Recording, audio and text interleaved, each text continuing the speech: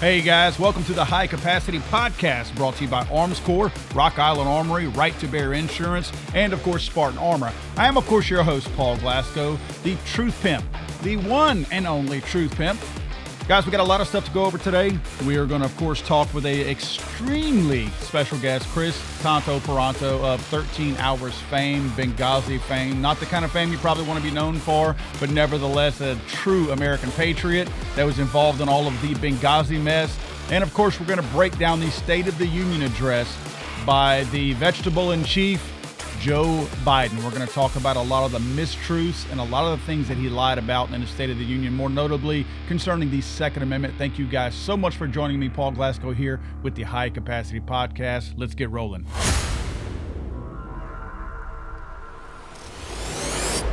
Hey friends, as of late especially, I try my best to ignore what's happening in politics, mainly because when you see the level of stupidity and ineptitude that comes from mainly the D.C. area, but more specifically the White House, it can be frustrating. You begin to lose a little bit of confidence in your country, and this, of course, is a country that I love, and I know many of you out there love as well. So I don't want to lose confidence in my country. So sometimes I'll back off of the politics a little bit just because I'm like, you know what, I don't even want to hear it. As long as I can keep my family safe, I'm going to be okay. You know, and put food on the table, which that's questionable at this point with the rate of inflation and the scarceness of food. But nevertheless, whenever you have a president with the IQ of an extremely smart potato, it wears at you. And when you see them stand in front of the American people, knowing that allegedly 80 million people voted for this guy, you realize how many stupid people we have in this country. So you understand to a certain degree why he panders to his base like he does, because they want to be lied to. And let me rephrase that. They may not want to be specifically lied to, but they want to hear the things that he's saying because they want to believe they voted for the right guy. So in the back of their minds, they probably know they're being lied to, but they're like, okay, well, if he's saying it, it's got to be true. Why would he lie to me? Well, with the State of the Union, oh my God, the level of mistruth that came out of that. I'm not even going to go into everything. I will touch briefly for a moment on what he said about opening up the strategic reserve. He mentioned that he was going to save the day and open up the strategic reserve by releasing 30 million barrels of oil. Wow. Whoa. That is a big number. That's going to get us out of this mess, right? We won't see $4 a gallon of gas with 30 million barrels of oil pumped into our system, right? I mean, that's really going to revitalize the system. Okay. Again, pandering to the base. Knowing that his base is kind of stupid and don't have the desire to do any kind of real digging into his numbers to see if they're true or not, they're likely not going to know that the United States of America uses about 22 million barrels of oil a day. So your boy Joe Biden is releasing 30 million barrels, and we use 22 million barrels a day. So essentially, he's buying us about a day, not quite a half, of relief. The price of gas the following day after Joe Biden released this miraculous 30 million barrels of oil, it actually went up. So Biden did absolutely nothing. In fact, by releasing the 30 million barrels, I keep saying gallons, I apologize for that. But by Joe Biden releasing 30 million barrels of oil, he more than likely sent a message to speculators and anybody else that has any real control on the price of oil. He essentially sent a message to them saying that, look, guys, this is the best I can do. I'm not planning to do anything more. So he sent a worse message by releasing 30 million barrels than he would have by not releasing anything and maybe lying about it and saying my intention is to release 300 millions of barrels at some point just not right now. At least that would have kept the speculators thinking that maybe there was going to be some legitimate relief coming at some point. Well, clearly he sent his message that this is the best I can do. I'm not intending to do anything more, so take it or leave it. So, of course, that didn't impact the price of oil one bit. Again, it may have worked negatively. It certainly did not have a positive impact on it. So, again, that's just a level of lies that are dished out by this White House. And I know politicians in general, this is not a Democrat or Republican thing. Politicians lie. We know that. But the level of lies that they will say with a straight face, I mean, if I'm going to BS somebody, I'm probably going to look off camera and wink at them a little bit just so you know that I'm not really serious about this. Like, okay, I know you know that I'm lying, so here's my hint, hint, wink, wink to you. They don't even do that. I mean, they do this with a complete straight face. But let's get into the Second Amendment lies. That's more specifically what I want to talk about. First up, of course, is the ever so scary ghost guns. Let's listen to Biden's clip on ghost guns. And will do everything in my power to crack down on gun trafficking of ghost guns that you can buy online, assemble at home, no serial numbers, can't be traced. Okay, ghost guns. You can buy online, can be assembled, can't be traced. First of all, what's wrong with somebody assembling a firearm? Innocent people, law-abiding people do it every day in huge numbers. That's clearly and obviously where the bulk of the customers are from. Would somebody seek to do this illegally? Yeah. I mean, maybe as a hobby, not as a revenue stream in the criminal underworld, because they get their guns in the first place by stealing them. So why would they ever pay for a, quote, ghost gun kit to have to finish and assemble themselves when they could just go steal what they want? In other words, it's kind of a bad business decision for a criminal to buy a ghost gun when they could just steal a gun. Do you think they care that there's a serial number on there? No, they don't. Why would they? They're committing crimes with it. It's not like they're going to be in the commission of a crime, a murder, or an armed robbery, and somebody goes, wait a minute, hold up, stop what you're doing right there. Dude, you have a gun with no serial number on it, or you have a gun that you've scraped the serial number off of. Whoops, my bad, I quit. What difference does it make? It does not make a difference. A serial number on a criminal's gun has no bearing on anything. Now, the only reason why a non-serialized gun makes a difference to a criminal is if he's already killed somebody with it, and that particular gun has already been tied to the murder or can be tied to the murder, and he still has the gun, and he doesn't want to be tied back to that gun in case he's arrested for a future crime that might tie him back to that murder. But what's he going to do? Well, of course I don't want to get tied to that. I'm not ditching the gun. Just going to grind the serial numbers off. Once you do that, they can't trace it anyway. So I guess you could trace it through the rifling. Let me back up on that. I don't want it to seem like I'm being like the left and passing out mistruths here. Yeah, you could have the rifling that could potentially tie it back, but that means you have to actually be able to get the round fired, which, you may be able to tie it back to that. But nevertheless, believe me, the amount of thought that I just went through is not what criminals go through whenever they determine if I'm going to spend my own hard-earned money buying a ghost gun versus spending no money to steal a serialized gun that I can just wipe the serial numbers off of. And again, it's a very good chance that the gun that they stole, if they stole it from a law-abiding citizen, that citizen was, by definition, law-abiding. So there's no serial number, there's no murder to tie back to a serial number. So it's a clean gun in terms of what the criminal's looking at. So again, there's no benefit to a, quote, ghost gun to a criminal. So what it is, it's aimed at us. That's my long way to get to this point of the story, is that it's aimed at us. They don't want us having these guns. They don't want us building these guns. And you might be thinking, well, why?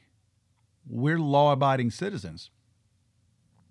They want to have a registry. Just like the ATF just recently got busted with 900 million documents, files that showed that they knew where 900 million guns were, 900 million purchases of guns, because there were 4473s, background checks, that they had held on to, and 800 and something thousand of them, 800 and something million of them, they had digitally scanned.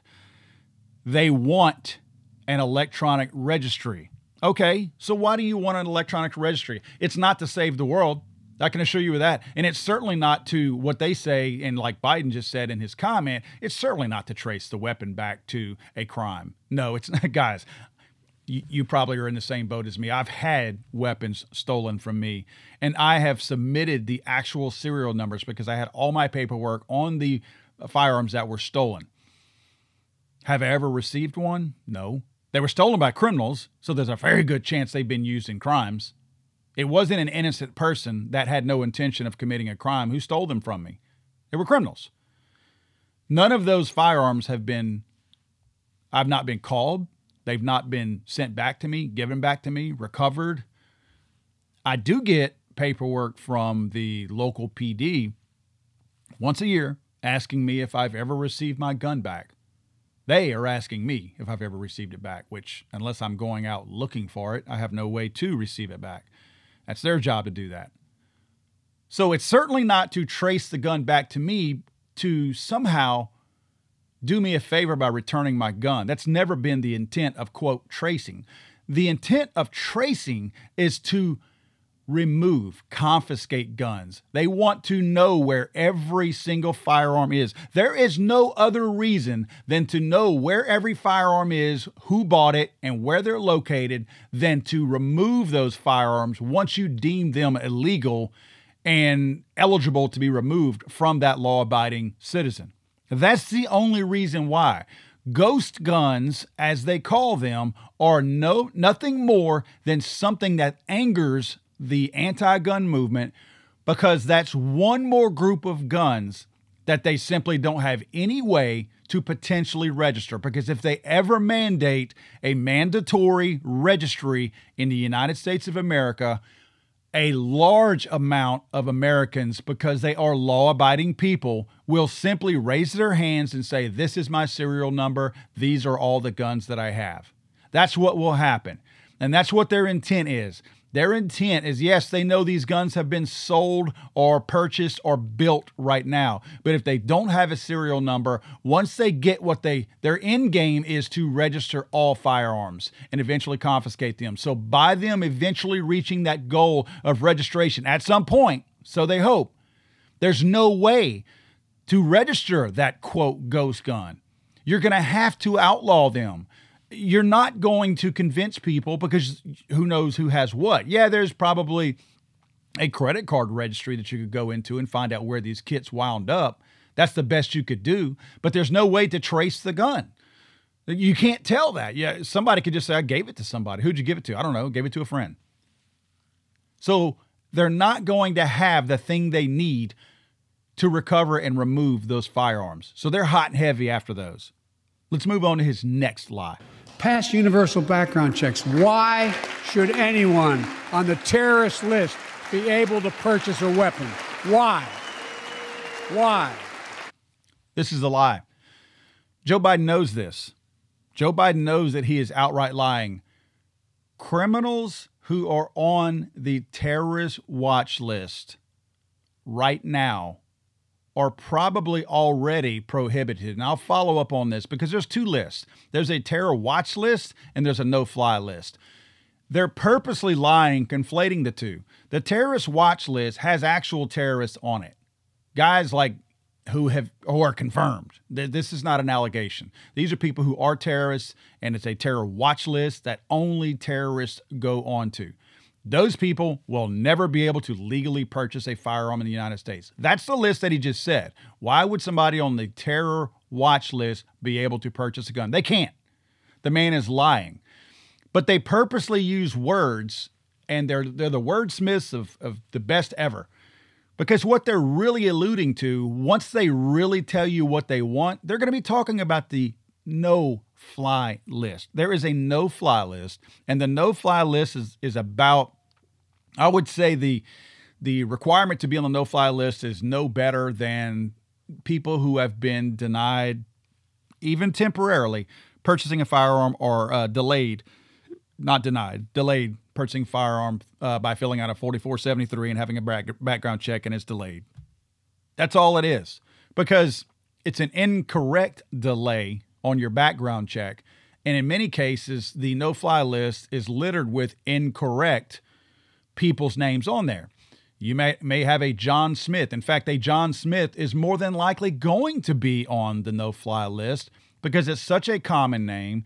There's a very good chance that a John Smith has also been delayed purchasing a firearm, because the odds that a John Smith, as common as that name is, the odds that a John Smith committed a crime somewhere and raises a red flag because they're trying to make sure that you are not that same John Smith, the odds of that happening are pretty good, which means that that same name is probably on a no-fly list. It's probably been used by a terrorist as an alias at some point to do whatever, to get an ID, fake passport or something like that, and which places them on that no-fly list. Again, that no-fly list will prevent you from flying, but it does not mean that you are guilty of whatever. There's some, you know how that people debunk things, the fact checkers do. Fact checkers are definitely, as left-leaning as they are, they lie about things all the time. And there's a story out there, a legitimate story about Senator Ted Kennedy, an awful, horrible person. Senator Ted Kennedy was about as close as you come to being a terrorist without being an actual, by definition, terrorist. He was a horrible person, killed that young lady in that car accident driving drunk, ran off to his house, got away with it. He was just a despicable person. I'm not one of these people that believes that once you die, all your sins are forgiven. I believe that once you die, you're still a despicable, sorry human being. You just happen to be dead now, and the world is a better place without you. We are in better shape without Senator Ted Kennedy walking the face of this earth. However, he is no terrorist. His name was on the no-fly list, not on the terror watch list. Don't get me confused like the left tries to do. His name was never on the terror watch list. However, there was a name, T. Kennedy, on the no-fly list. The reason why is because a terrorist had used T. Kennedy as their alias. And they did whatever they did. I don't know what they did, but because they had used that name, Senator Ted Kennedy was prevented from flying. Now, he ended up making his flight because they proved it wrong. And he's a senator. The elite, they get better privileges. You would not have been so lucky. If you are a T. Kennedy, there's a very good chance that you will not fly that day, because you will not be able to make phone calls to the White House, the Pentagon, or wherever. You will be stuck. You will be driving, walking, riding a bus, riding a train. You probably want to be able to ride a train. So that's my point, that even a despicable person like Ted Kennedy did not deserve to not fly, because he was not a terrorist. In fact, I'd rather Ted Kennedy fly than drive, to be quite honest with you. He's got actually a murder on his record from flying, so he's actually safer to the human public whenever he would have been flying on an airplane rather than being behind the wheel of an automobile. So again, that's where Joe Biden is talking about why? Is anyone on the terror watch list allowed to buy a gun? That has nothing to do with, quote, universal background checks.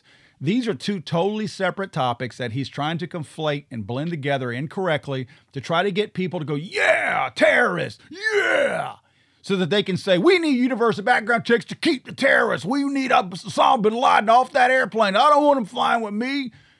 They're focusing and targeting people out there that are going to react like that, when in reality, it's a complete lie. Again, that list, the no-fly list, is not tied to the NICS background check system. So if Ted Kennedy were to try to purchase a firearm when he was still alive, unfortunately, when he was still breathing, he would not have been prevented, because the no-fly list, rightfully so, is not tied to the NICS background check system.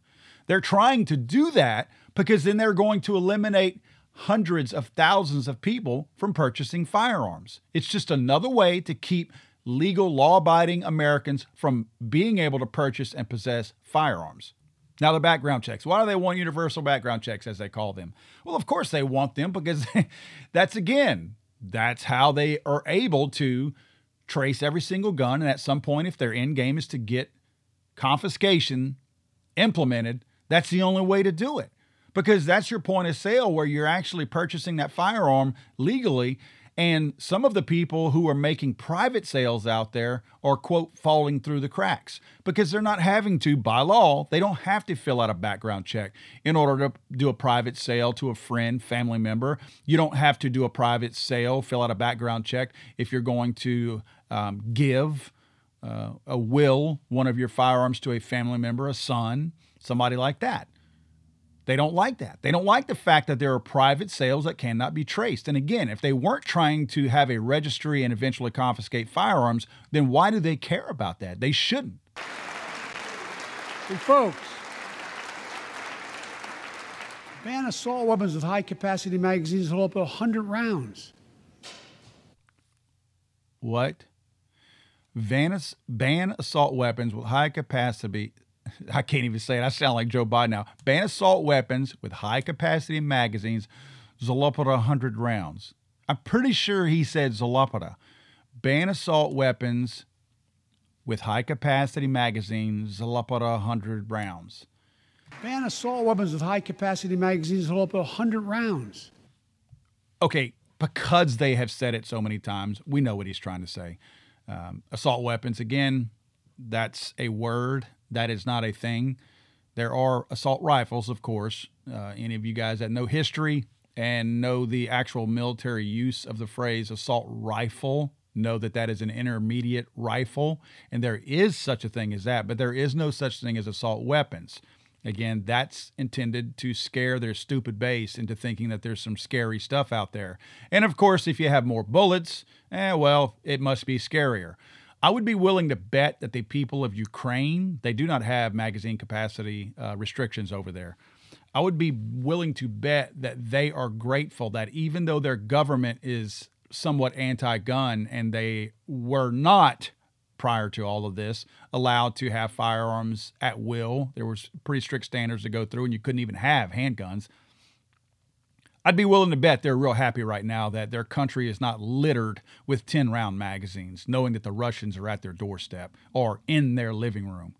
Again, magazine capacity is one of the stupidest things that you could ever limit, because the whole intent of a legal, law-abiding American purchasing a firearm with a magazine is to have the great equalizer to be able to defend themselves at whatever cost. Our goal is not to be equal to the criminal or attacker who is attacking us. Our goal is to be stronger and more deadly than the person attacking us. Therefore, we need more than what the criminal has. We don't need a level playing field when protecting our families. If they make a 1,000-round drum, I'm buying one because I want as much as I can have to protect my family. Joe Biden has protection from the federal government via taxpayer money that protects him day in, day out, while he is sleeping most of the day and while he is filling his diaper up. He doesn't have to worry about protecting his family because even the crackhead Joe Biden is protected by taxpayer money. So this man doesn't have a position when it comes to talking about what we need or don't need when it comes to protecting our families. You think the deer are wearing Kevlar vests? Shut up. Shut up, you stupid old fool. I'm so tired of that stupid joke. No one thinks it's funny. Even anti-gun people don't think that's funny. Even some anti-gun people that say the Second Amendment is about hunting, they know the Second Amendment is not about hunting. This old fool thinks he's funny by digging up the same old tired jokes that no one has ever laughed at before. The Second Amendment has zero to do with hunting. The Second Amendment has everything to do with our right that's recognized, not given to us, but it's recognized in the Constitution for us to keep and bear arms. It says nothing and means nothing about hunting. Now, hey, you know what the beautiful thing is? By us having that right to keep and bear arms, hey, if you want to go hunting, you can, because you have the legal right to have guns. So guess what? If you want to use it to hunt, go right on ahead. That's just like saying the Second Amendment is about sport shooting. It's not. We just happen to have guns that we can have because of the Second Amendment. So we sport shoot just like we hunt. It's got nothing to do with hunting. Look, repeal the liability shield that makes gun manufacturers the only industry in America that can't be sued. The only one. That is an outright lie. There's a 2005 law on the book that spells it out more clearly. But firearms manufacturers can and are sued all the time. They are sued on the grounds of a faulty, negligently built or assembled product. If you use a firearm that is carelessly engineered, that gets somebody, now remember I believe it was the Remington 700 triggers a while back? They were sued, obviously. If you purchase a firearm that is sloppily put together to where somebody's going to get killed, like a trigger that goes off by itself without anyone even touching the trigger, not an Alec Baldwin gun, an actual firearm that can fire by getting bumped, touched, or whatever. Or if you have one that when you shoot it, it blows up in your face, anything like that, you can be sued as a firearm manufacturer, and they are sued on the regular because of that, just like anything else. You cannot sue a car manufacturer because the airbag blew up when you wrecked your vehicle. They're supposed to do that. Even if it hurts you, they're supposed to do that. They're supposed to blow up and protect you from being killed. However, if your airbag is defective or faulty, you can be sued. But if you purchase a vehicle and drive it through a crowd of people, like what the left is wanting to do with guns, if somebody shoots people, you can't be sued. Ford's never going to be sued because some wacko grabs a minivan and drives it through a parade and kills a bunch of people. They'll never be sued for that. That's stupid. That's stupid. Even ambulance chasing attorneys would say that's stupid. That's what they're trying to do. They're trying to completely ruin and do away with the firearm industry by convincing normal people who are rational thinkers into thinking that if somebody uses a firearm to kill somebody, you should be able to sue them. And of course, this is on the heels of the Remington situation, where Remington being a dissolved company, their 4 insurance companies that represent them in court just settled with the Sandy Hook attorneys and families for $73 million. That's why he's saying this, because he thinks he's got a little bit of momentum in the general public right now. So why not lie and mislead the general public into thinking that, hey, maybe we have an opportunity here to change this and make it to where there can be litigation to sue firearms manufacturers when a gun is simply used in the commission of a crime, which is one of the stupidest things ever. And I will fight to my death to make sure that doesn't happen, because that's wrong. That is absolutely wrong. An example that I make on one of my videos is that's like somebody pouring muriatic acid over somebody's head and that person being able to sue the manufacturer of the muriatic acid as a result of it. But you know what's weird? You notice how Joe Biden said that the gun manufacturers and the gun industry are the only people in America who can't be sued? While that wasn't true, there really is one industry in particular that cannot be sued for faulty products. You know who that industry is? The pharmaceutical industry. Now, not across the board, but whenever they put out their shot for the vaccine for COVID, it's built in that they cannot be sued for any negative thing that happens. That's kind of weird, especially whenever Biden sat up there and praised pharmaceutical companies who used to be their enemy. And now he's praising them because he's made them all gazillionaires, and praised them in his State of the Union address for new medication that he's going to use our tax money for to purchase and give to the American people. So we're on the hook for more. So now we are funding the pharmaceutical companies even more, and they cannot be sued. Completely different than what he claimed the firearms manufacturers couldn't be sued. He's actually protecting the true group of people that cannot be sued. Guys, once again, want to thank Armscore Ammunition for being a partner on the show. The only ammunition I use, best range ammo I found. I sought them out, asked them to be a partner of mine, and they agreed, and I'm forever grateful for that. Rock Island Armory, great 1911s, some of the best 1911s, especially for the prices you're going to find on the planet. Right to Bear Insurance. Guys, you want to be protected out there. If you're going to carry a firearm, protect your families, or even have them at home, you want to have the best insurance in the event that you have to use that firearm. Right to Bear Insurance is the best place to find that. And, of course, Spartan Armor. Cool new giveaway that we're doing with Spartan Armor. Guys, you're going to find all the links to all these people in the description down below. All right, friends, the moment you've all been waiting for. My good friend Chris Tonto Peranto of 13 Hours fame. You'll remember Chris is one of the Benghazi guys, the contractors that fought off hundreds and hundreds of terrorists in Benghazi that Hillary Clinton said, what difference does it make whenever all this went down? Because they received zero support. What an awesome movie. What a great book. What a great American Chris is. Hey, Chris, welcome to the show.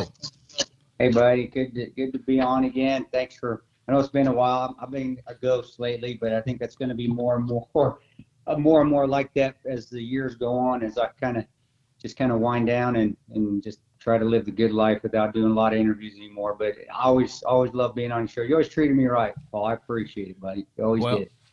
The reason why is because you treat me right. It's kind of it's a golden rule, right? Yeah, it is. Doing to others, man. Yep. Yeah, that is always the golden rule. I think some people remember that, but I think they do also. They also forget it. When it's still the best movie line I still have ever heard is that "No Country for Old Men" when Tommy Lee Jones says, "When sir and ma'am go, the rest are sure to follow." And ain't that the truth, man? Ain't that the truth? Yes. Society. I don't think they realized how deep that was whenever they wrote that. I know, because it's like, man, you are right. Chivalry's dead. Discipline's dying. I shouldn't say, I live in an area, and even in my house, you still see out here in the Midwest, you still see sirs and ma'ams, not as much as I did when I was growing up in small town Colorado, but every once in a while, like yesterday going to my little boy's soccer game, see a little 7-year-old hold the door for everybody. It's nice to see. It's still, so it's still alive. I shouldn't downplay it too much because you still see it, but just wish you would see it more. Well, you bring up a good point. I remember I grew up down here in South Louisiana, so it was, if you didn't say sir or ma'am, mom or dad smacked you in the back of the head. And I was flying out to Charlotte. I used to had an office in Charlotte, North Carolina. And I remember landing in Charlotte, and the shuttle bus lady, she was an older lady. So I hopped on, and she asked me where my rental car place was, and I told her. And I said something about yes, ma'am, or whatever. And she turned and looked at me. She goes, Texas or Louisiana? I said, what do you mean? She goes, that's where you're from. I said, I'm from Louisiana. And she goes, I knew it. Nobody else says yes, ma'am, or no, ma'am. That's it. That is true. When they look at me and I say it, they just assume military. So you're in the Army, the military. I said, yeah. Yes, ma'am, or yes, sir. I still do it. I'm almost 51 years old. It's how you should do things. Again, golden rule. Treat others how you wish to be treated. Yep. And that's how it should be, man. Well, let's talk about what's keeping you busy right now. I know you've been doing Battle Line podcasts for quite some time now. Talk a little bit about that. Well, a couple of years we've been going. I didn't even realize it'd been going so long. We had 123 episodes, and I know my buddy, my partner that's on there, who is on the show with me, and then he does everything. Ian Scotto, a tremendous talent in the radio industry. He is, and in the podcast industry, just in the media industry. For those that don't know, Ian Scotto, he used to, when Soft Rep Radio had that huge following, doing really well, him and Andrew Dwyer were running it. He was in charge of Soft Rep Radio, Hurricane Media. Before that, I met him doing the Andrew Wilkow show, when I used to do Andrew Wilkow's and David Webb show, and used to do a lot of the serious stuff, whether it was on Patriot Network or on another network there in Sirius. And that's where I met him, and he said, hey, you want to do a podcast? I'm leaving Soft Rep, and I kind of want to stop doing politics all the time and do something that's more inspirational. And I said, well, yeah, let's do it. We were sitting in New Jersey, actually, after a speaking event that I did a couple years ago, and we did it. Decided to get it done, and You know, you had to find our muse a little bit, and I've never done it before. You know, when you start doing this, you don't know which route it's going to go and what is our theme, but we always knew that we wanted to stay away from what everybody else was doing. And not saying you, but the mainstream media. Stay away from the politics, the fightings, the rights, the lefts. Even though you know as good as I do that when you do get into the negative weeds like that, fighting with the politics and fighting of who's right and who's wrong, you do get 10 more followers. You do. It's just get a bunch of listeners because it just seems that's what the world wants nowadays, which is why we're trying to get away from it and trying to get people back on target of the path of Christianity, of faith, of acceptance, of turning the other cheek sort of thing. Yes, have your views and so forth, but let's not dwell on those things, and so that we can still, even with different opinions, we can still all get along and do and support each other and not try to tell everybody what to do. And Ian's a perfect example because Ian and I don't agree on everything. But get back to the podcast. We did it. We started it. And mainly our guests are military veterans, people that I've known or worked with, which after the last 2 years, like, man, I do know a lot of people that I literally, the term where, hey, I'm not a hero, but I've served with them. I've served with a ton of them. That's what I feel like. Like, man, I ain't no hero, but now I've served with a shitload of badass dudes, and they come on the show, tell us about their trials and tribulations, whether it be being injured downrange, like our second to last guest, Rob Jabber, good friend of mine, military contractor Blackwater. He was blown up by still to this date, the largest car bomb that had ever hit Baghdad and killed the most people. And he was ground zero. And now the dude is a tremendous story. And you have him on, but now see that he's also now running his own car company, has his own trucking business. You know, it just shows that just because you're injured, it's not going to let it keep you down. You know, he's still going to excel. And those kind of stories that trying to people where, you know, failure is just, or fail, I should say failure, but failing is just a step towards success. It's just, hey, failing, whether you get blown up, and I shouldn't say that's a failure, but that's an injury. It's a severe setback, an obstacle. All you got to do is just keep fighting, never quit, keep moving forward, and you're going to overcome that obstacle. And that's what the podcast, our podcast, Battling Podcast, concentrates on, is the inspiration aspect of life, not letting differences or obstacles or a failing stop you. It's, hey, you know, this is just a chance to learn, get better, and overcome that and get stronger. So you're faced with that trial and tribulation again, you're going to overcome it easier and easier. And that's, you know, that's essentially my life as far as, and I won't get into it too much because I get into it enough, but not just Benghazi, but even before that, all the failings of getting kicked out of the military, of you know, just the difficulties of Ranger School, fighting to get back in the military, even though I had to redo everything all over again. And, you know, the divorces I went through, then trying to get my life back in order because I'd been doing things that I shouldn't have been doing. Yeah, it's just, that's the podcast theme. And it took us about a year to figure that out. What's our theme?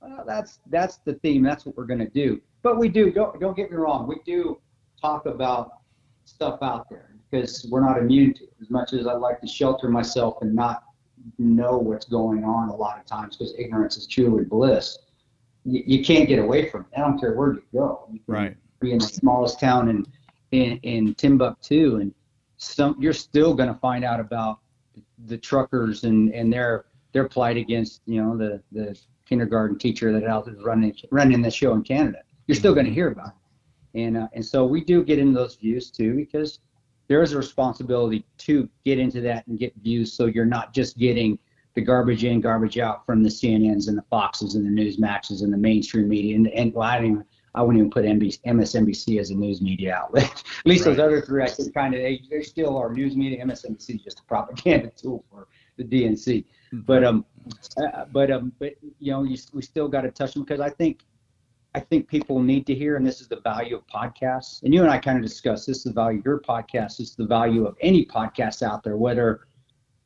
you believe in their ideology or you believe in what they're putting out there, is that you're still hearing from a person that doesn't have an agenda per se based off of who's funding their networks, who's giving them money. It's just, hey, this is what we believe, you know, and this is why.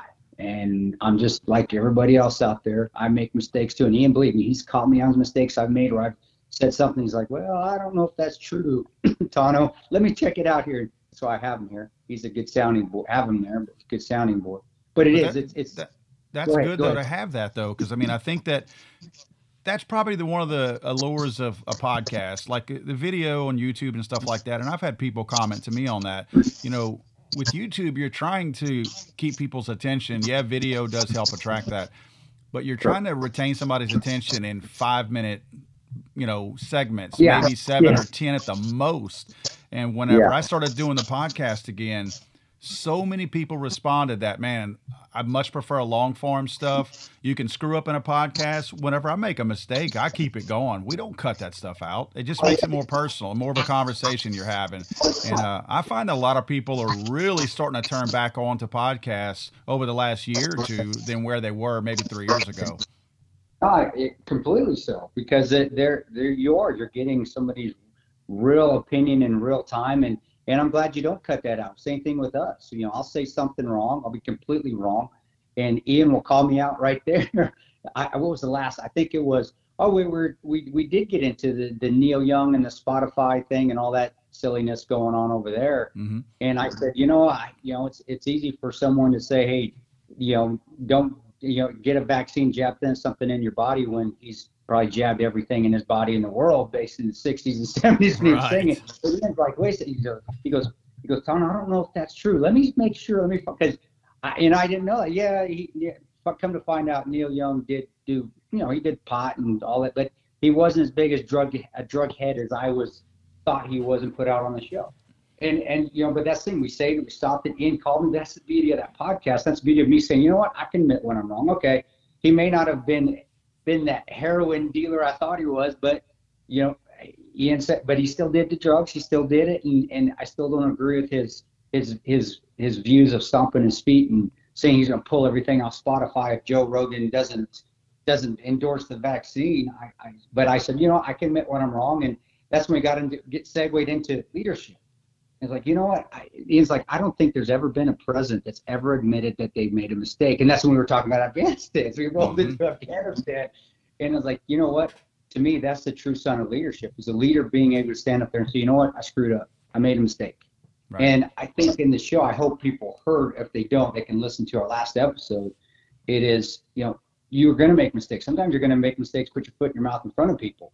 But do you have the courage to take a step back and say, all right, I screwed up. Sorry, everybody. Bad poop put out there. Let's refix this. And that's the whole reason why in the military we do AARs. We do after action reviews, is to see where our mistakes are so we can eliminate them and not do them in the future. But also seeing a captain stand up there and get dressed down by a lieutenant colonel is well, it's an eye-opening experience. But seeing his reaction and seeing that, oh, yes, sir, we'll get it fixed. That is to me is something that looks like leadership. It's like, he's not arguing, he's not complaining, he's not saying anything. He's just saying, yes, sir, 3 bags full, we'll get it fixed, we won't do it again. And, you're looking at a guy that I had emulated as a private, because he's an 03 or an 04, and he's got his Ranger tab and he's salty, or even seeing a first sergeant, and that's very rare, because first sergeants don't make many mistakes, guys, just to let you know that. But seeing a first sergeant even, and I did, seeing a first sergeant having a captain, is the company commander, dressed down as first sergeant, not in a way that's disrespectful, because you don't. He's a first sergeant, and you don't do that in front of privates, but still in a way where I knew that the first sergeant had made a mistake. Captain called him on it, and seeing a first sergeant say, "Roger that, sir, we'll get it fixed." There's leadership right there. No complaints, didn't argue, didn't say anything that didn't say anything against the otherwise, didn't try to cover it up. He just said, "Okay, we'll fix it." Well, that's leadership. And a podcast. If you have a good podcast, I think they do that, because the podcasts that I listen to when I drive, I hear the same thing. We're not the only ones doing that. You'll hear, okay, yeah, you're right. I put the bad information out there, and a partner is usually there calling him out on it, or a listener will send an email in, and a guy that runs a podcast correctly, they will read that email and say, you know what? Yep, you're right. You're right. You got me. I didn't say the right thing. And I think that adds more validity to a person and what they're putting out there than somebody that edits out, like you said, it has to be right all the time, because it edits out all the stuff where they got wrong. And that's not why he wants the podcast. You mentioned earlier Andrew Wilkow. Andrew Wilkow is probably one of the only people on a major airway or on the major airwaves that I've ever heard, and routinely. It's not once or twice. He's probably come on 5 or 10 times and said, "Hey, just want to put this out there. I said something on a show last week," and he'll say what he said, and he'll correct himself and say, "I was wrong. This is what really happened." And I've never heard another, I don't know, talking head ever do that besides Andrew. And maybe that's where Ian, and maybe that's where Andrew gets it. Maybe it's from, because I said Ian is the guy that's on my show, Scotto, the Battle Line Ian Scotto, Battle Line Podcast. He's on the podcast with me, and he's the one that's always fact checking. He's the fact checker, and he'll fact check. And to say that I say stuff, put my foot in my mouth every show, yeah, guys, I do. You can't listen to it. Everybody, he's always there. He's always there, checking it, making sure. And said, I just want to make sure that we're putting out good information and we're putting out correctly. But the great thing about having a podcast and doing that is that people are seeing it in real time. It's not behind the scenes. It's right. Like, okay, all right, well, you know what? He made a mistake, said it wrong. He didn't backpedal. He just admitted his mistake, and now they moved on from it. Now they're continuing on. Maybe that's what I need to do in my life. I don't need to stand up there and bullshit and say that, and stand in front of the man and lie about what I did. I just gotta knuckle up and say, I screwed up, won't happen again, and then don't let it happen again. Right. I'm still trying to figure that out on the podcast side of the house, because I just don't watch or read enough news, or am that informed in some of the pop culture stuff. And we do get into it. I always screw up that. And the rock and roll, Ian's a rock and roll head. And he's a hair band, and we get into that every once in a while too. We have some hair band guys that come on, and yeah, I love the music, but I know absolutely nothing about the subculture or the culture of it. I screw that up all the time, and the guys just laugh. Man, I even thought I thought of the Diamond Down. I thought Diamond Dave from Pantera was still alive, and he's like, dude, he's been dead for like 10 years. This was on the show. I'm going to have to correct you there. David Lee Roth was Diamond Dave. You're talking about Diamond Daryl from Pantera. Right there you go. We did a perfect example. We talked about Diamond Dave's like he's dead. And I'm like, man, I just listened to him on Sirius. I just listened to him on Octane. Chris, he's been dead for. And actually, we had Pat McNamara on that show. Okay. Pat McNamara is a big hair band guy too. And I could honestly, I think I could tell Pat was actually kind of disgusted that I got it wrong. I'm like, just lighten up, man. Just lighten up a little bit. But it still made the show fun. It made the show fun, and it just shows the realism of podcasts. And it's also why, as much as I don't care for Joe Rogan's stuff, not that I don't like the guy. It's just not my cup of tea. I don't think he's funny. But that being said, I do respect what he's done with the podcast and how he does it, having both sides on, talking about a lot of issues. He's not a conservative. He's not a liberal. I don't know what he is, but it really makes no difference to me. It's that it's real. And I think he has been the one that has helped add validity to the podcast, but also shown the way of what podcasts should go and have everybody on there. As much as the left now, in this particular incident likes to say, yeah, he is completely go off on him because we need to cancel Joe Rogan. If you look at Joe Rogan and look at his past and look at who he's backed, if you want to look at politics or look at his guests, he's not right. In fact, he's far from the right as possible. Right. But that's the thing is he gets all the sides, and it's why also his podcast, no pun intended, trumps, or maybe there is a pun intended there. I don't know. You guys figure it out. He actually trumps all the news media that's out there, and that's to me, as much as I just don't care for his style. I don't care for the podcast he does. I really, and that's just preference. It has nothing to do with him or what he says. He still I think does it the right way, and he's reaped the benefits of it. It sucks that he's just with one group, because now Spotify can kind of hammer him down when he right now, but he still does it the right way. I think he could have stuck to his guns a little bit more for what's going on right now and said, you know what, I'm not a racist. Here's all this stuff. I'm not a conservative. I put everybody out there, right and left. But that's also, I think maybe he'll learn, how can you turn down 300 million to come down? I mean, I don't know what I do in that situation, but when you do go to a specific organization and they got you on a contract, they've got you by the balls. And I think he's trying to find his way out of the best he can.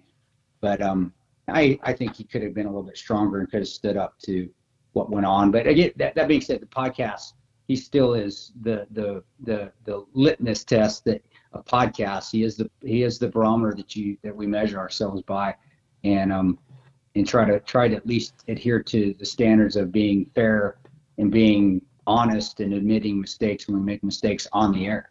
And that's what we should do with all podcasts, to be honest with you.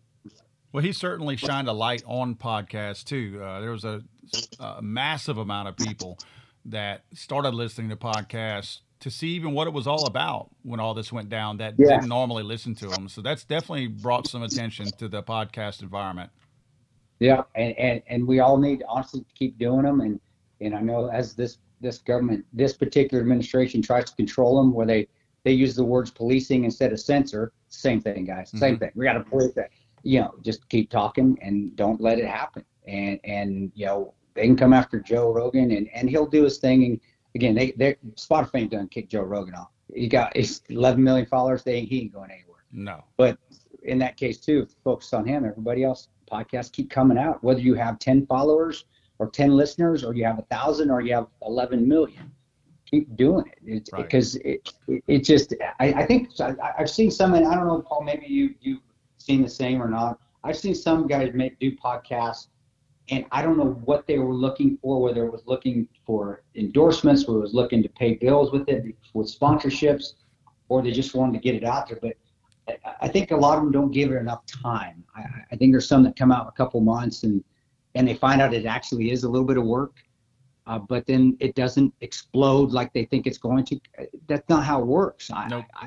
It was difficult for us, and not say we even have millions of followers. We don't. Our listeners, we do pretty well now, but it was a tester for like 6 months, and Ian and I were like, you know what? I don't know if we're gonna do this or not, because it's a lot more work. Well, for him, he's excellent at it. For me, it was more work than I thought it was going to be. It was, even though I wasn't doing a ton of work, he was doing most of it. It still was, shit. You mean I got to actually have a schedule now? When I got to, I think people, if you're doing it, what I'm saying is, if you're doing it, keep doing it. Keep doing it. It will gain traction. It may be 6 months, it may be a year, maybe 2 years, but just don't wait, give it a month or two and then say, I'm not getting the listeners or the followers I want. And I'll be completely honest with you guys too. Our followers on Instagram and Facebook and so forth on the Battle Line side are not representative of our listeners. So don't ever use the social media as your barometer of seeing if it's successful or not, because that's not how it works. Just keep doing it. Don't look at the listeners. Don't look at all. Just do it. And eventually, if you're honest, you're going to find a niche somewhere, and somebody's going to start listening to you. That's at least. I think the point that kind of shows what you're talking about is, if you're truly honest, which we talked about how the podcasts are more of a conversation. I think people are looking for a podcast that they can trust. Well, just like in life, that trust is not earned with one conversation. You have to build that trust up in that person. I think what you're saying is that, I guess, draw to a podcast doesn't happen overnight. You have to kind of work on that a little bit. And finally that listener is like, yeah, man, this is a good podcast. This guy seems like he's the real deal. And probably being truthful in your podcast and correcting yourself has a lot to do with that. You're going to earn that trust a little bit quicker. Yeah, you're exactly right. That's small town beliefs. That's it takes more than one meeting before I actually trust that person, or even want them around. I'm a little wary of them. That's well said, bro. I couldn't have said that better myself. You're wondering what their angle is. Like what you said about why are they getting in the podcast? Well, the listener's thinking the same thing. This is the first time I heard this guy. What's his angle? Is he just a legit dude, or is he trying to make money? And that's I think the ones that are just trying to make money weed themselves out. Yeah. When Ian and I started it, we didn't have any sponsors. We didn't have nothing. It was just, let's give it a shot, see what happens. And we weren't expecting to get sponsors. We weren't expect. Now, Ian's been in the game, so he understands. He worked with Sirius. He worked on David Webb show. He worked on Andrew Wilcox show. Bill Bradley, he was the engineer on Bill Bradley's when Bill Bradley had a podcast. Okay. Or had a whatever. I think back in then it was probably a radio show. Maybe it was a Sirius. It was a satellite radio show. But he did understand the sponsorship game. I didn't have any idea. I was like, yeah, let's just do it. I don't care. Like, just give me another avenue. And like you said before, it gave me more than just that 5 minute blip, 5 minute blip of me to try to say something. I had a whole hour to try to explain. And if anybody that's ever talked to me before, I go in circles, then it takes me about an hour for me to explain something simple. So to me, it was, well, yeah, this gives me an opportunity to stop doing mainstream media because I hated being pigeonholed as this right-wing crazy conservative, because I'm what do we call? I'm an independent. I'm not registered on either. Granted, yeah, I believe in the Christianity. I believe in the Bible. I believe in the Constitution. I guess if that makes me right, well, that's on you guys for putting me in that category. That's what I believe in my life, and that's just how it is, But I thought it was more of, for me, it was, well, now I can just do my own thing and say what I want, not try to get it in a 4 minute quick clip and not be, and guys, interviewers, they're the ones on the mainstream media. They are professionals. They know what they're doing. They're excellent at their job. They're supposed to be. So they know it's like corralling, and I'm the cattle. Then they're the corral. They're corralling me a way to go. So I don't say I have no choice, but I'm going to answer in a way that they want it to. And if I'm not going to answer it in a way they want it to, well, I'm not going to be on the show anymore. Right. And it pissed me off. So I was like, nope. That's why back 3-4 years ago, I said no more. I did one written interview with with Fox. I was a Fox website, and I said no more. I'm not doing it anymore. And I've turned everyone down since, because I'm not going to get pigeonholed on either side anymore. It's like, right. If you want to listen, then let's listen to the podcast, and because I can at least explain myself. And if I say something wrong, I can get fact checked right there, and it's going to come out right on the show. So I'm not I'm not getting hit up on Twitter or the twatter. Hey, everybody's twatting. Tano said this and this and this. Well, shit, screwed up. Sorry. And it's already fixed right there. I just think it's the way media should be nowadays. And you can have all the sides that you want on there, sides per se, but you're still just getting a person that's right. trying to. And then if it blows up and it does well and you do get sponsorships, to me, that's just icing on the cake. That's just our endorsements for the show. That's just tremendous. Right. It's worked out that way so far. And it may die, as good as I do, Paul, it might die tomorrow. Like, well, nope, we're not going to do sponsor show anymore. Or me and Ian going to stop doing it? Probably not. I mean, that's kind of up to Ian and me. If Ian still wants to do the show, we'll still do it like we did in the beginning when we had no sponsorships. The sponsors have just grown and come to us. We don't really get out there and promote anything. Mm-hmm. And that's why I tell people, get out there and just do it and right. see what happens. And then, after a year, if it just becomes more of a burden, all right, then we'll try something else. But give it a shot, more than just a month or two. Well, I'm going to put some links to your podcast out there, the Battle Line podcast. I'll have that in the description of this podcast so people can click on it and run over and take a listen to it. Thanks. I want to get your thoughts on the withdrawal from Afghanistan. I think you're going to have a distinctly different view from that most of us have probably heard. Just tell me your thoughts on how that went down and what you think.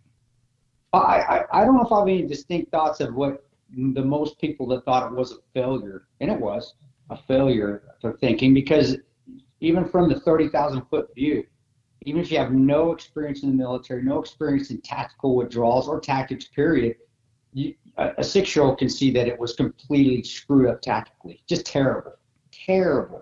Now, to say we needed to be Afghanistan forever, no, I don't believe that either. We needed to. I think every president since Obama has been saying we're going to leave Afghanistan eventually. It was the way the withdrawal was done. And I do have a piece of my heart that's in Afghanistan, because I worked there for quite a while, a lot of trips over there and into the area. I love the country. Dude, the country's gorgeous. For those that have never been able to go over, and now you probably will never be able to go to Afghanistan, getting up into the mountains, they're just the savage beauty of them. I mean, they look mean. They just look sharp, but like knives. But it's just gorgeous up there. The streams and the brooks and the rivers during the spring when the runoff, they look like the Rockies of Colorado. I mean, you can just like, man, I just want a fly rod and go out there and fly fish. Wow. It's beautiful, and how green it is out there. It's just, and even the cities, even Kabul or even Kandahar, even with their pockmarked buildings from all the wars that they've never been able to repair, it's still a beauty in it. It's just because of the architecture. It's just it's what the Middle East and Afghanistan. Some people consider it the Middle East, some people don't. But to me, it's still to me as the Middle East. Out of all the places I've been through, I still would designate it that. I'm sorry if any Afghans are listening out there. I'm not trying to say anything derogatory. What I will say is that even those buildings are still beauty to them, because you see the history. Like, oh my gosh, the Russians blew that up. They never built it. It was a Russian Mujahideen war. And you look at it and you still can feel like the spirits there. And so when I see the withdrawal, the politicians don't get this. They never will. They don't understand that there's the motion that's there, the motion that's left in those countries by people that have served and seen people die there, but also have saved lives there. There's, I've done both. I've been blessed enough to see both. That when it happens the way they do, it's like you do for a second. I had to fight it. I was the same way, like everybody else. It's like, why did I miss all that time at home for this debacle, for this shit? For basically, we just said, take it. We just handed them, and not just gave the country back to them. We gave them all of our gear that they can reverse engineer. Don't think the Chinese and Russians aren't having pieces of our night vision now that they can reverse engineer, and which is a tremendous advantage that we've always had against our enemies. Now I don't know if we have that advantage anymore. And I can tell you with experience, it is a tremendous advantage having night vision where your enemy doesn't. Right. But it was very hurtful in the first few days. It pissed me. I think I was like everybody else. Not depressed, but it was, why in the hell did I miss the Christmases, the Halloweens, the taking my kids to school, the picking them up from school, all the games that I missed at home with my kids, missing Valentine's Day with my wife, and why did I miss all those things for nothing?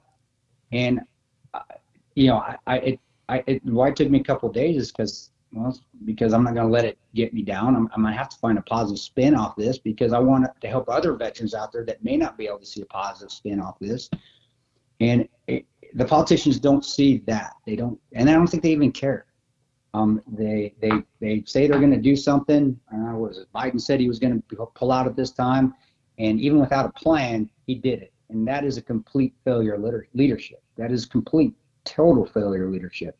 And to utilize the Taliban. I think, what do you say? We're going to use our Taliban as our security element as we pull out. Are you kidding? Who uses your enemy as your security? That's the dumbest thing I've ever heard. Even that was made up. Who made that up? Who's their spokesperson out there that said, oh, this might sound good? And then also the Air Force Base giving up Bagram, which was a tremendous facility, which they were never. Every time they tried to beach Bagram in its current state, they got decimated. They being whether it was pieces of Al Qaeda, whether it was Taliban, whether it was any other terrorist organization in the area, whenever they tried to breach Bagram, they got destroyed. It was defendable, and then we had our air cover there, giving that up as well. Instead of utilizing it to get Americans out of that area, using Bagram, using the air base, and having the firefighters as cover there, just it was like a 5-year-old was picking how to get out of Afghanistan. And that's why. They were getting intel. Do you think they just ignored the intel? Yeah, I think they just ignored it because it was political. If anything I've learned from Benghazi, politics will always trump the Patriots. They always will. And I'm not talking about the New England Patriots. I'm talking about people on the ground. Mm-hmm. Politics will always trump Patriots. If Biden said we're coming out at this time, well, that's what we're doing. Mm-hmm. Even if it costs lives and costs more lives now. Having a SecDef and a general of the army with some balls, or having a SecDef and then a head, who was it? Is it Tilly or Milley? What's his name? Milley, yeah.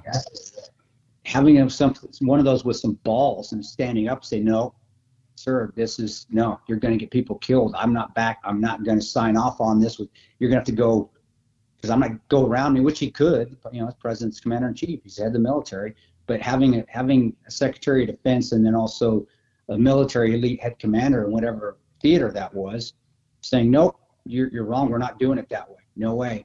But we did. We had a bunch of yes men politicians in office, and even former military guys in office that were politicians that just ignored everything. And I said I wasn't a huge Trump fan. I definitely liked him better than Biden, but he even said, yeah, we're going to get out, and they had a plan. Actually, they did have a plan of how they were going to draw down slowly and get out, which is the way you do it.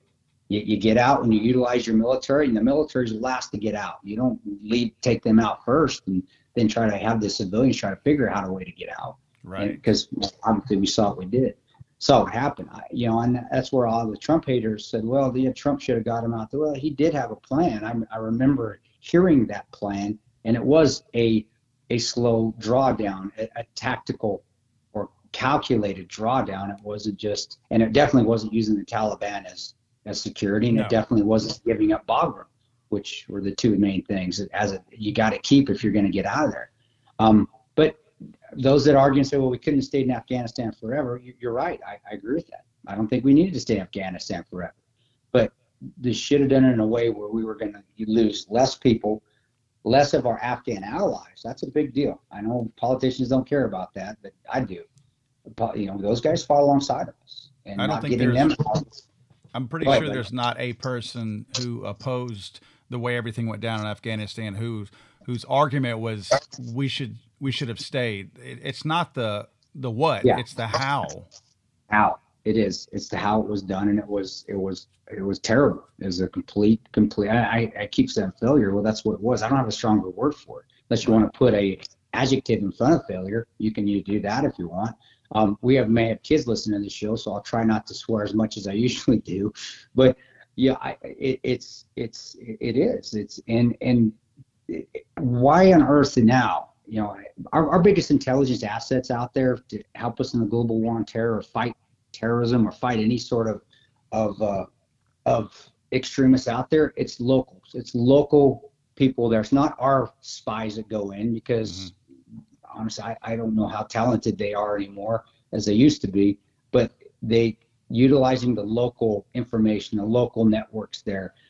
Who in the hell is going to want to help us now? If you're in Pakistan, or you're in Yemen, or you're in Oman, and we're trying to get terrorists, and why on earth you're going to help Americans now when they're just going to leave you behind, let you die? And that's you're watching the way we handled Afghanistan. These guys are probably in those other countries watching it go down, kind of side-eyeing it, going, holy crap. You know what? Or saying, be honest with you, Paul, saying that's typical America. Yep. That's how they do it. They use us, and they throw us away. Yep. And that's been seen for years and years. It's gone that way. That is hurtful to me, because when you're on the ground and you're living in the communities, you live with the locals, you shop at the same places. There are some bases that we lived at sometimes in Afghanistan, but still, I didn't live on an army base. We still were in the middle of the city, and I did get out every day in the city. I knew the best coffee shops and restaurants and people to go see, the best mystery meat vendors in town. But you get to know the people, and the people, they don't hate America at all. They love America. They really do. But they definitely don't when they see us do things like this, and they leave their country to the wolves. And now you're seeing massive amounts of famine, which there was famine there before, but not in the ways it is now, because that's control. The Taliban has control. You're seeing massive amounts of just people not having the ability to heat their homes or what. And I'm not saying that they had 5-star condominiums over there in Afghanistan. I'm not saying that, but it's a lot worse now than it was when we were there. And they don't have the infrastructure. Taliban doesn't have the infrastructure to help people. Even if they wanted to, they don't have the ability to do that. We do. Where we did bring massive amounts of money over there, and we gave it to the wrong people. We gave it to the Afghani politicians, which is just like giving money to our politicians, it's not going to get divvied out as well as it should. I think if anybody doubts, Holly McKay is somebody probably, if you haven't heard of her, she stayed there on the ground. She is an independent reporter. She didn't work for anybody, which makes sure she has journalistic integrity. She has tons of information on what took place there and what took place after and what it's like now. In fact, I think she just came back a couple weeks ago. And she has the ability to go in and out of places because she's Australian, so she's not American. But anyway, her what she was seeing there is seeing just how terrible it is now in comparison to even when we were there, and people thought it was terrible then. I didn't think it was terrible then when we were there. Actually, I saw, like I said, I was, coffee shops were working, pastry shops were working, restaurants were going on. Yes, there was a car bomb here or there. Yes, there were smaller. There were typical stuff you're going to find out when there's still terrorists hiding out in the woods and hiding out in the Selang province or down in the Hindu Kush. But it's not like it is now, which is the millions more Afghanis are going to die just because they don't have the basic necessities that we provided. Right. But pulling out of Afghanistan the correct way, slow down, tactical withdrawal, you know what, buddy? And I'll say this, maybe that would have happened eventually anyway. Maybe that infrastructure failure would have failed regardless whether we came out or not. But why be 5 for 5 on failures? You know, at least do the withdrawal correctly, get all our equipment out of there, help the Afghanis that did help us fight the war on terror, that were serving with us, that fought alongside us. All right. And then, you know, as a politician, leave them with, hey, this is your opportunity now. We've given you this amount of money. If you've squandered it, you squandered it, and that's on you. But you know, at least getting us out correctly, and allowing the veterans that serve there, allowing them to feel like it wasn't for naught, which I still don't feel that way. And I still feel like we did put a seed in with a lot of those people there, that they definitely are going to need to fight for their freedom and democracy. And it is a good thing, and that all us Americans aren't like their politicians in DC. We do want you to succeed. So I think there is an ember there. But also, guys, we did save a lot of lives there. I don't want veterans that went there and are feeling terrible about what happened, you know, don't. I still have friends I talk to there, and I have friends that have gotten out, Afghanis, and to see them say, hey, those were the best times of my life. And I had one just say that actually on an Instagram post. He got out. He was an interpreter with us in Kabul. And he said, those were the best 2 years that I served was with you guys in my life. Wow. To me, that's a positive. That's right. And so trying to find that silver lining, even though it's hard to do, especially with what took place, but that's politics for you, brother. And you've seen it too. And I know a lot of your listeners see it all the time. Politics are always put first over the people and humanity, even though they are normally said we're going to use our politics for humanity. It's normally the opposite. And Afghanistan's a perfect example of that. Well, let's talk about something kind of in that same vein, but more current. Ukraine. What are your thoughts on what's going on over there and how it's being handled? Well, I think Putin has control, man. He's got all the cards. It's going to go the way that he wants it to go. Right. Our leadership is not strong. It isn't. Whether you're right or left, I think many people on the left would say the same thing. Again, and I'm not, guys. Just so you have full information on me. We were shit on by Republicans just as much as Democrats when we came back from Libya. So to me, I'm not going to say, yeah, it's because Biden and this is a liberal or Democratic government that this is shit. I'm not going to say that, because we could very well have a Republican in government, and I maybe say the same. He'll come on your show again if something, hopefully, God forbid, nothing happens like this again. But if it does, we'll come on the show and say it again. All I'm saying is the leadership is terrible and it's weak. And in this world that we live in, strength is everything. Whether you have real strength or maybe it's false strength and it's portrayed, but most of the people with real strength will see right through that. I think Putin, though, is seeing that we aren't really that strong, and we're not going to. In Afghanistan, going back to Afghanistan, I think that was a perfect showing to him that these guys don't have the intestinal fortitude to do the right thing. They don't have the integrity. They don't have the inner strength. They're not going to push back on me. And maybe I'm completely wrong. And if I'm completely wrong, then good. I hope I'm completely wrong. I really do. But I see Russians, I see Putin getting what he wants. And I think part of that is Ukraine, whether it's through diplomatic channels, which he'll get, because they're stronger in our administration. They are. Or through military channels, which, Ukraine can't stand a chance against Russia. Right. And right now with our military morale, and we're more worried about wokeness than actually merit, and more about ability, and really are. I don't think we have the ability to right now, especially with the masses that he has, unless we've been massing troops in our bases there in Germany, which I don't believe we have. We're not going to be able to do anything right now. If he decides to go in tomorrow, he's going in and it's gone. We're not getting it back. And the only way we'd be able to get it back, it'd be World War III. We don't want that. I don't foresee that happening. I know people are going that route. That's World War III. Well, if we go fight for Ukraine after Russia has taken over Ukraine, yeah, there will be. Do I see that happening with this administration? No. I see Biden and the administration saying, well, damn, that sucks. All right, well, what else can we screw up? Yep. And forget about it. I admire, though, I did listen to I can't remember which podcast it was, gosh, but I heard the Ukraine leader, and I think he was seeing things with rose-colored glasses, but I did admire his courage when he spoke about, hey, this might happen, but don't panic, Ukraine. He was talking to his people, basically telling them not to panic. Right. Not to, I'm not saying not to worry. He wasn't being, he wasn't downplaying it and saying, this isn't going to happen. He's saying, don't panic. As a country, we will remain strong, and we're going to fight and do what we need to do to keep our country. But and then in the context of also children having to carry guns and children having to train now to just in case there's an invasion, he was talking about that. I thought to myself, it's like, holy shit, how awesome is our country that we don't have to worry about things like that? Could you imagine I'm trying to think, how could I tell my 6-year-old, we might get invaded tomorrow, so here's a gun, let me go teach you how to use it. Right. I mean, we teach our kids how to hunt, but not for a war. Can you imagine? I felt bad. I admired the leader, how he was acting as a leader. I admired he was still trying to instill confidence.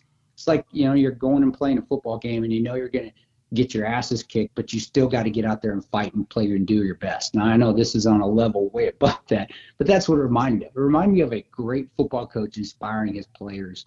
We got to still fight. We're going to get this. We still got a chance, got a chance.